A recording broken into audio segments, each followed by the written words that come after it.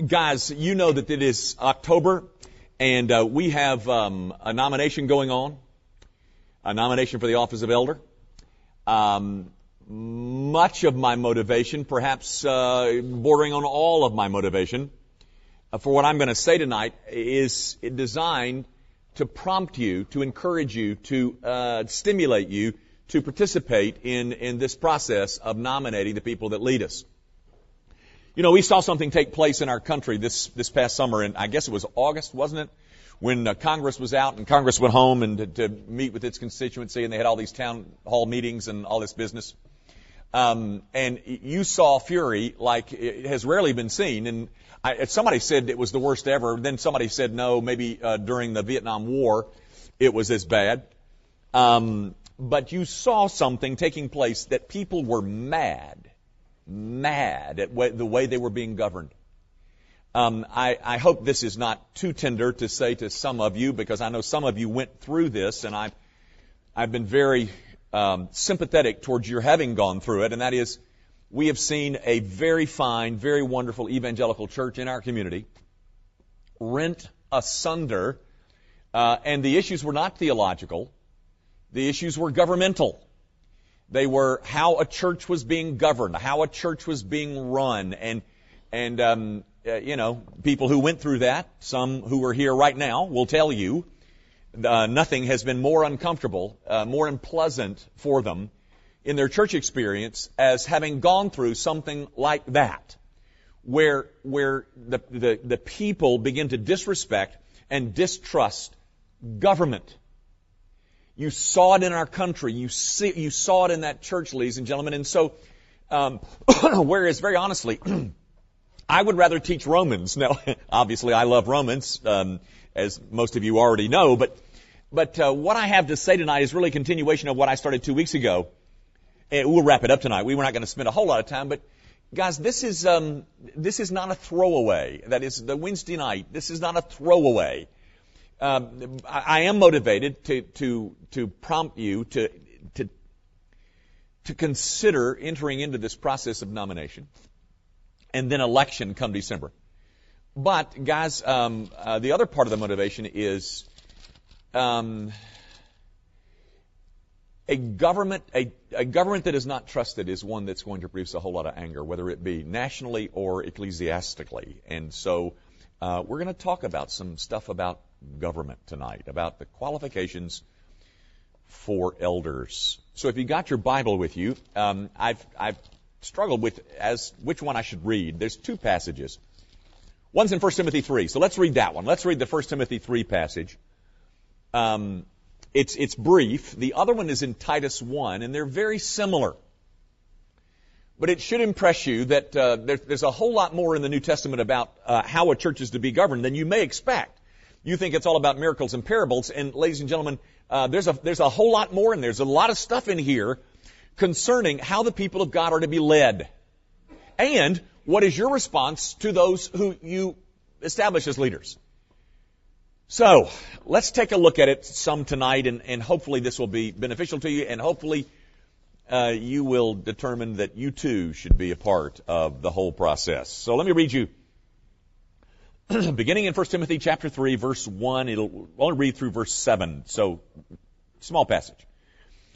The saying is trustworthy. If anyone aspires to the office of overseer, he desires a noble task.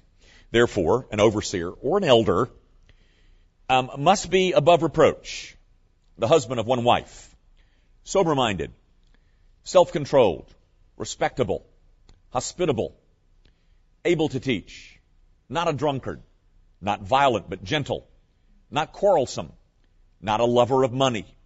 He must manage his own household well, with all dignity, keeping his children submissive. For if someone does not know how to manage his own household, how will he care for God's church? He must not be a recent convert, or he may become puffed up with conceit and fall into the condemnation of the devil. Moreover, he must be well thought of by outsiders, so that he may not fall into disgrace, into a snare of the devil. Now guys, concerning that passage, I just want to draw your attention to a couple of things. The devil is mentioned twice in that passage. there is something very devilish about unqualified leadership. There are things that can happen when leadership is unqualified that damage the people of God and damage the church in a way that nothing else can.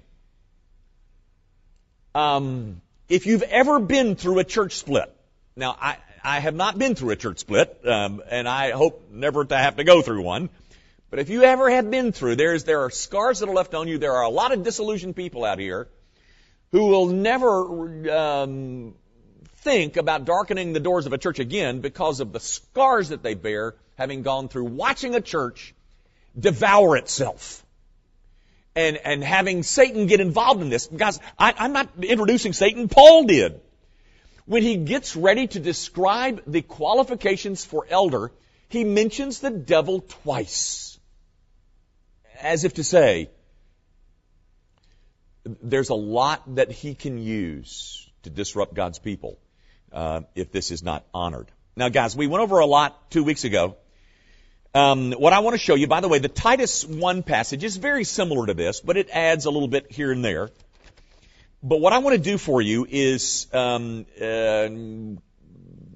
of summarize in 7 headings what the New Testament has to say about people who should lead. Okay? The men who should be chosen and elected as elders. I do want to draw your attention to this. Paul begins by saying in verse 1, anyone who aspires to this office aspires to good things. So if you're a man out there tonight and you would like to be an elder, don't be ashamed of that.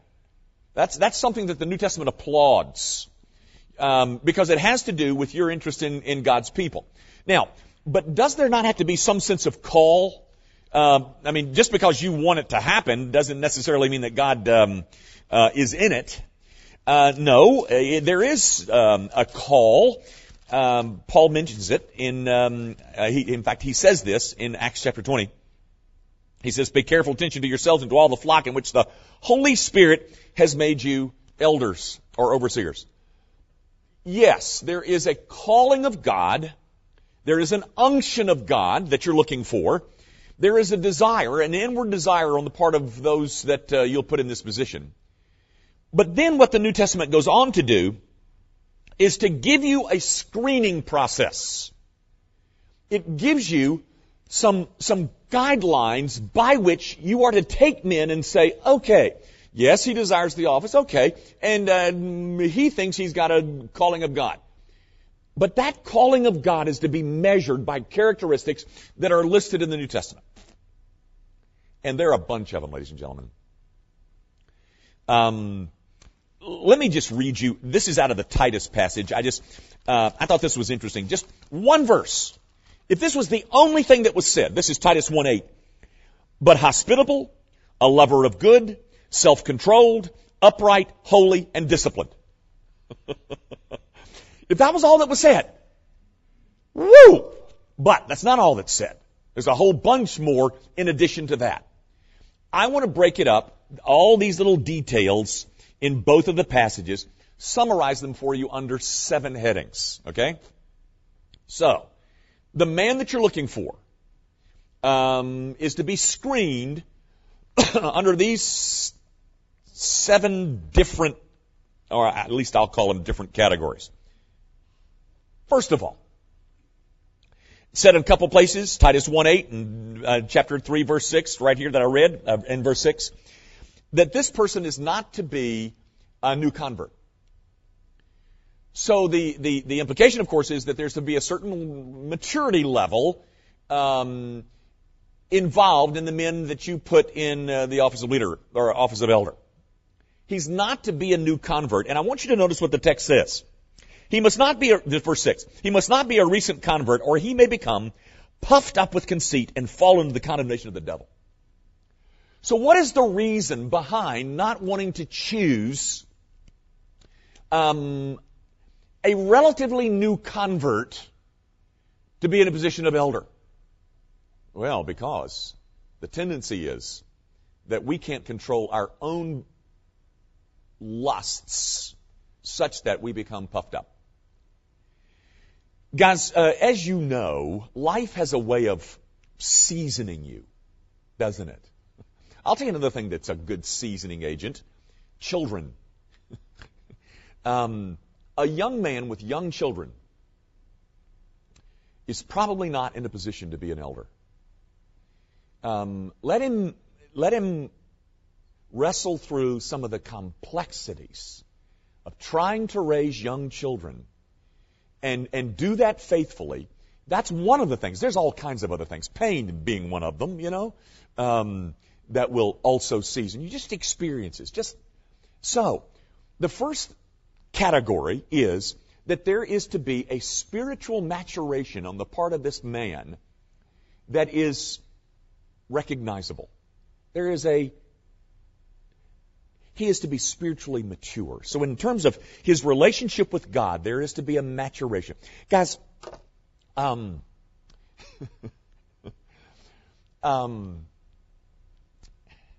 want you to know that I have a right to speak because I've made all the mistakes. There was a guy, his first name was Bob, in Ocala. And the first time I met Bob, he had a marijuana joint in his hand. He was smoking marijuana out in a garage. We were at a house at this little, I think it was a party celebrating Susie and I's arrival in Ocala. I forget what it was, but it was out at Harry's. Do you remember that party? I remember. Anyway, this guy was invited to the party, and he was out in the garage. He didn't go to the church, and he's smoking a marijuana joint. And he's living with this girl that is a Presbyterian, a PCA elder's daughter. And the PCA elder called me from South Florida and said, would you do something about this? So Susie and I on a Saturday drive up to Gainesville, Florida to meet this girl. And we end up, God uses us to lead both of them to a saving knowledge of Christ. They marry. He happens to be a physician type. He's just a neat guy. I mean, just gets turned on to Jesus in a wonderful way and marries Chris and has this big, I remember this big fall festival. He had a big ranch and we were chopping wood one night and they did a contest with chopping stumps and they put me in there with an axe and I didn't know it was just, the guy just 180 degrees. And he had been a Christian about 4 years. And I fought for this guy. I fought for this guy to be considered for an elder. And I won. He became an elder. And I'm telling you, ladies and gentlemen, one of the greatest regrets that I have in the ministry today is that I did not take heed to this text.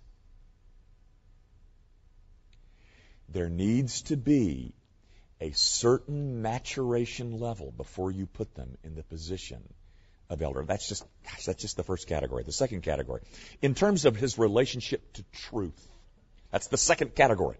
In relationship to God, he must be mature. In relationship to the truth. Guys, there are several statements made in these two passages about his knowledge of, his love of, his abilities with God's Word. Titus 1:9, holding fast the faithful Word. 1 Timothy 3:2, apt to teach. Titus 1:9, exhorting in sound doctrine. Titus 1:9, refuting those who contradict. Guys, there has to be, in this man that you have lead you, not a comprehensive mastery, but a familiarity, a comfortableness, an ability to teach it when called upon, an ability to defend it and correct those who are in error. At the center, ladies and gentlemen, of this man has to be this book. So in relationship to the truth, he's qualified. He knows it, he can defend it, and he is taught by it.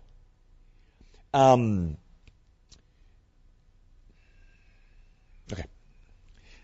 In terms of his relationship to himself, this is the third category. There are several things that are mentioned. He's to be self-controlled.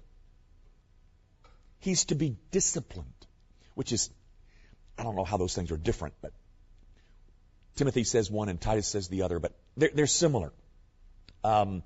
He's able to supervise himself. He's temperate. There's a sober-mindedness. He's sensible, says Titus. He's not quick-tempered. No angry men allowed. You know, I used to say this. This is kind of the simpleton in me. And I don't mean it, but there's real truth in it. Probably the foremost characteristic of an elder is simply this. Are you happy? Are you? Are you angry? Life didn't turn out the way you wanted it to. You know, and I'm not where I wanted to be and all that business. And so, guys, they're not quick-tempered, and they're not addicted to much wine. The word used a couple of places is drunkard. Now, for all of you teetotalers out there, I'm sorry, but the Bible doesn't say that he abstain from wine. It just says that he not be a drunkard. But it has to do with his ability to control himself. And be in mastery of himself. The fourth category is the most controversial. We could talk about this a long time. It has to do with his relationship to his family. His relationship to God, his relationship to truth, his relationship to himself, his relationship to his family. Now, of course, that's the most controversial. There's two parts to it. There's the part of his relationship to his wife, and then the other part is the relationship to his kids. It has to do, the text says so, it has to do with if he can't govern his own home, how do you expect him to govern the house of God's people? So, no. We talked about this 2 weeks ago, so I don't want to spend any more time. He's the husband of one wife. Now, guys, you can't imagine how much debate there has been about that statement. And I'll address it in just a second, but just talk about the kids for a minute. Kids in submission, kids who profess faith, kids... let me just read you this. This is in the Titus passage in verse 6. He says to Titus, and his children are believers and not open to the charge of debauchery and insubordination. Isn't that interesting? Your kids are not open to the charge of debauchery or insubordination. Now, guys, anybody in here got perfect kids?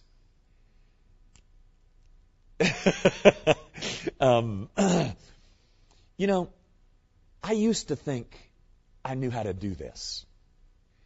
And now my kids are grown and out of the house, and I think, holy moly, how did we screw those kids up? And you know what you're doing? You're screwing yours up too.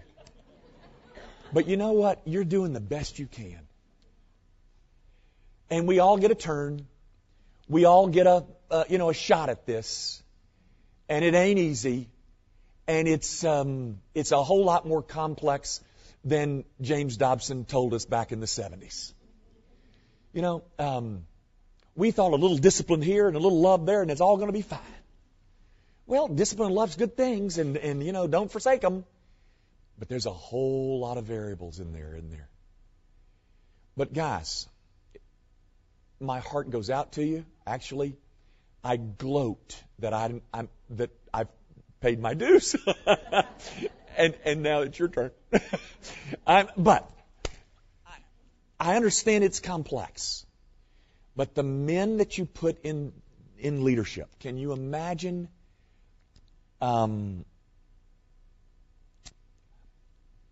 Can you imagine what it does to the people of God if they ignore this statement on the part of Titus when he says, not open to the charge of debauchery or insubordination? Just a willful, rebellious little punk. Well, I don't know how you correct that. I mean, I thought I did. Just beat them hard enough, you know. It doesn't work. It doesn't work. I mean, I'm all for discipline, but you know, it's just complex, and I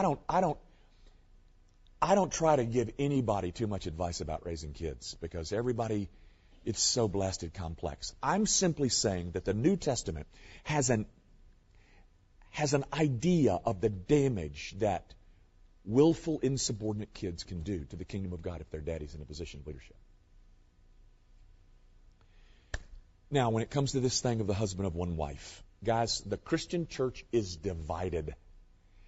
If you pick up a stack of commentaries on that statement, you'll get the whole gamut of what a husband of one wife means. Let me do it like this. What is Paul excluding by that statement, husband of one wife? Is he excluding the never married? No, because Paul was never married. Is he excluding the polygamist? Yes, he is. And that's a problem, by the way, in the church in Africa tonight. It's a problem. Is he excluding the widowed? No. Romans chapter 7, verses 1 and 2 talks about the death of a spouse. Is he excluding someone who is guilty of married unfaithfulness?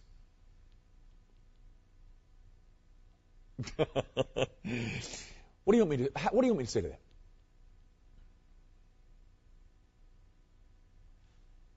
Ladies and gentlemen, by God's richest kindness, by God's greatest grace, I have been faithful to my wife over 39 years of marriage. But I am as wicked as any man in here when it comes to the whole idea of sensuality.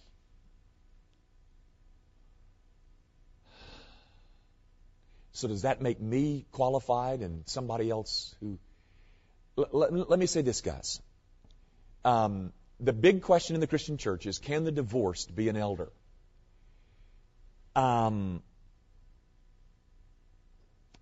give you my understanding of the text, and then I'll tell you what the position of Grace Evan is.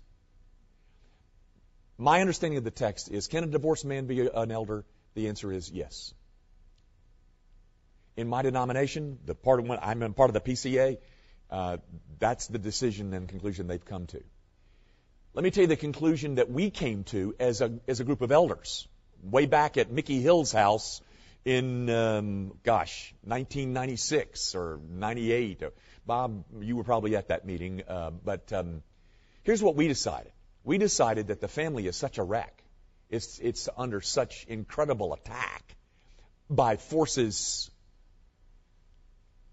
from everywhere.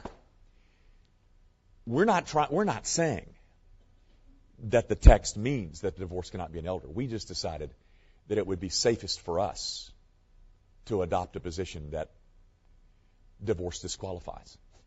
Now, guys, I'm not saying, thus saith the Lord. I'm simply saying that's a very controversial text. The Christian church is divided about it. And so what we have decided to do, not saying that we've got the right understanding of the text, what we've decided to do is simply say, if we're going to err, we're going to err on the side of great caution. So, but in terms of one's relationship to his family, ladies and gentlemen, read this. There's a lot of concern on the part of the Apostle Paul about the family and how it's managed for those who become elders. Fifthly, or our fifth category, his relationship with God, his relationship with the truth, his relationship to himself, his relationship to his family, his relationship, with others. Interestingly, did you notice that, moreover, he must be well thought of by outsiders? Guys, he is to be hospitable. That text is used that word is used in both passages. He is uncontentious. That is, he doesn't look for nor enjoy a good fight. He's gentle. Isn't that interesting? That a man, that's not a quality that men value. Well, it's a quality that the New Testament values. And Titus says he must be just. In terms of how he responds and relates to other people, there is people are drawn to him, not repelled by him. Here's the sixth category, his relationship to things. Guys, you notice that money is mentioned a couple of times. This is interesting, the way that Titus puts it. This is in Titus 1:7. He must not be greedy for gain. It's not simply enough to not be a lover of money. He can't be greedy for gain, trying to stockpile money.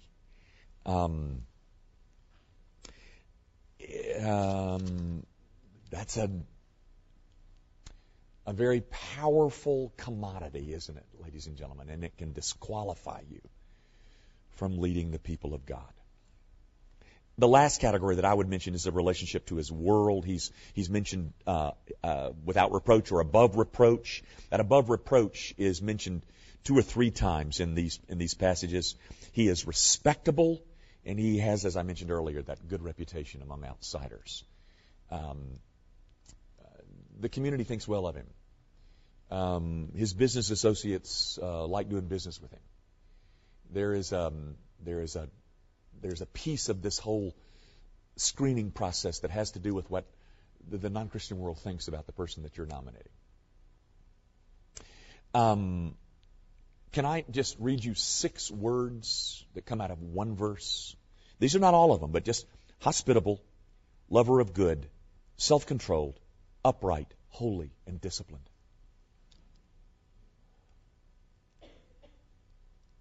Those are the men that you're looking for. You know any? Let me mention a couple of quick things. I want you to note, or at least I want to point out what isn't in the list. There's not a word in there about his education. There's not a word in there about skills and abilities and gifts. And I think that happens a whole lot, ladies and gentlemen, that spiritual giftedness is interpreted as leadership quality, and it may not be. Let me get down and dirty. Jimmy Swaggart is incredibly gifted, but I wouldn't go to his church. And I certainly wouldn't want him to be an elder of the church of which I'm a part. But incredibly gifted. But not a word in all of these qualifications about giftedness, ability, skills. Not a word in there about charm, charisma, or personality. I mean, how do you think Dennis Wright ever became a Christian? I mean, an elder. Not a word in there about charm. Just a joke. Nothing about one's personality, guys. This is not a beauty contest. And there's not a word in there about accomplishments. Well, he's got a big company. If he can lead that company, he can certainly lead the church. No, not necessarily. Guys, all of that stuff that I just listed would be stuff that you would find on the average resume if you're looking for a job. And if you mention your skills and your abilities and your education and your personality and your accomplishments, that's wonderful. It just doesn't have anything to do with church leadership. It has nothing to do with it. Do not confuse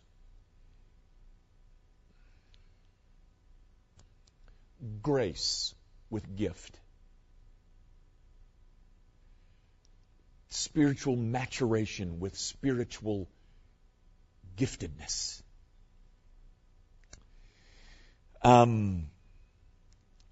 Both of these lists, ladies and gentlemen, both of them, all they have to do with is character.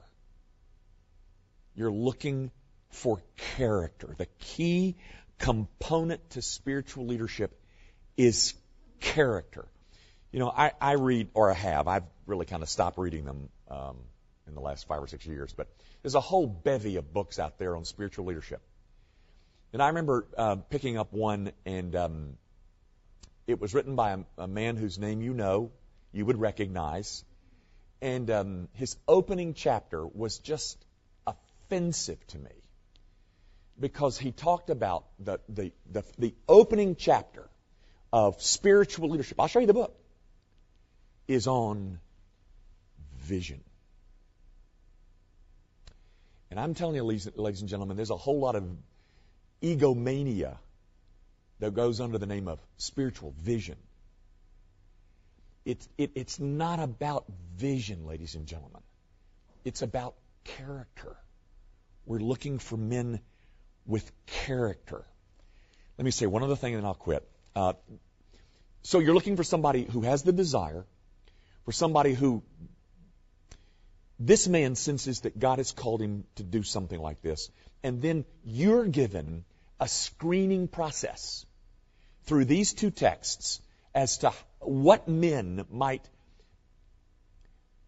really make decisions that will be good for our souls.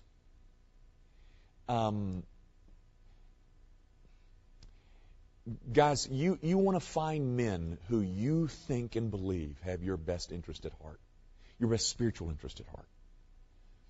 Once you lose trust in your leadership, it's over. We might as well box the thing up and shut it down. So, who you nominate and who you elect is of critical importance. Now, having said all that, one quick thing. There is one word in here. Well, actually, there's more than one, but I'll leave you with one. And I want you to see it. So you got to find the book of Hebrews, which is not easy to find. It's in the back end of the New Testament, next to James, after Philemon. So find Philemon, which is one page, and then find Hebrews. Because there's a statement in here for you. This is addressed not to the leaders. It's addressed to you. It's addressed not to the pulpit. It's addressed to the pew. It's addressed not to the elders. It's addressed to the laity. All right? It's in verse 17 of chapter 13. Hebrews 13:17. Obey your leaders and submit to them. I'm not finished. The text is not finished. But ladies and gentlemen, if you don't want to do that, then for heaven's sakes, don't put them in a position of leadership. Now read on. For they are keeping watch over your souls as those who will have to give an account. Let them do this, that is, perform that responsibility, with joy and not with groaning, for that would be of no advantage to you.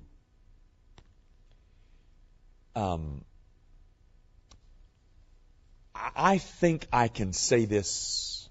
I think this is pretty, if I'm wrong, somebody come correct me. But I can tell you, ladies and gentlemen, that every time a group of men rotate off of our session, we have a rotating session. I mentioned that 2 weeks ago. People rotate off. It's 4, vacancies every year. All 4 of those men would tell you they're eager to come back. They enjoy the experience. Now, they may not get elected back. That's your call. But my point is, the job of being elder around here is one that I think is associated with a good deal of joy, which I think speaks well of you and your willingness to follow it and obey the leaders that you have established. Guys, I cannot overstate. I'm a master of overstatement, as you well know. But I cannot overstate the importance of what you're doing in selecting your leaders.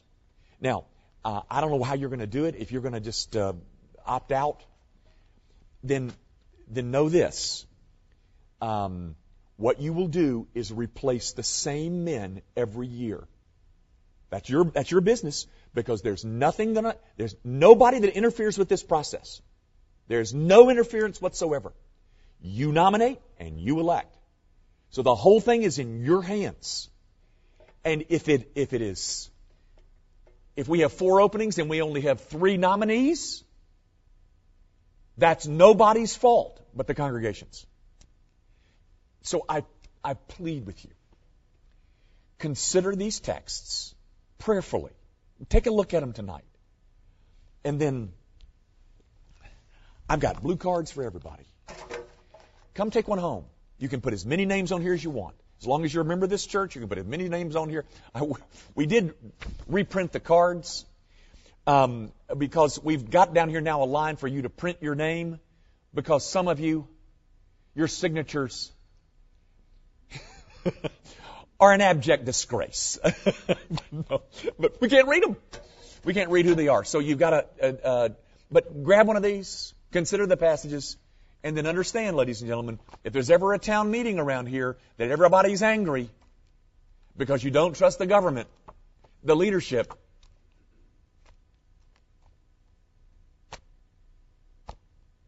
can you fill in the rest of that sentence? Let's pray. Our Father, I do pray that you will give us men who are diligent and are striving to be rightly described by the passages that we've read. And give us a congregation that take that responsibility with great sobriety, knowing that ultimately, if we are led well, we will be a happy place. We will be a unified place. And the way that Satan ruins us is by giving us poor leadership. So, Lord, give us the men that you have unctioned, that you have equipped, and that you have called, and use this congregation to find those men. We commit ourselves to that process, Father, with great sobriety, and do so in Jesus' name. Amen.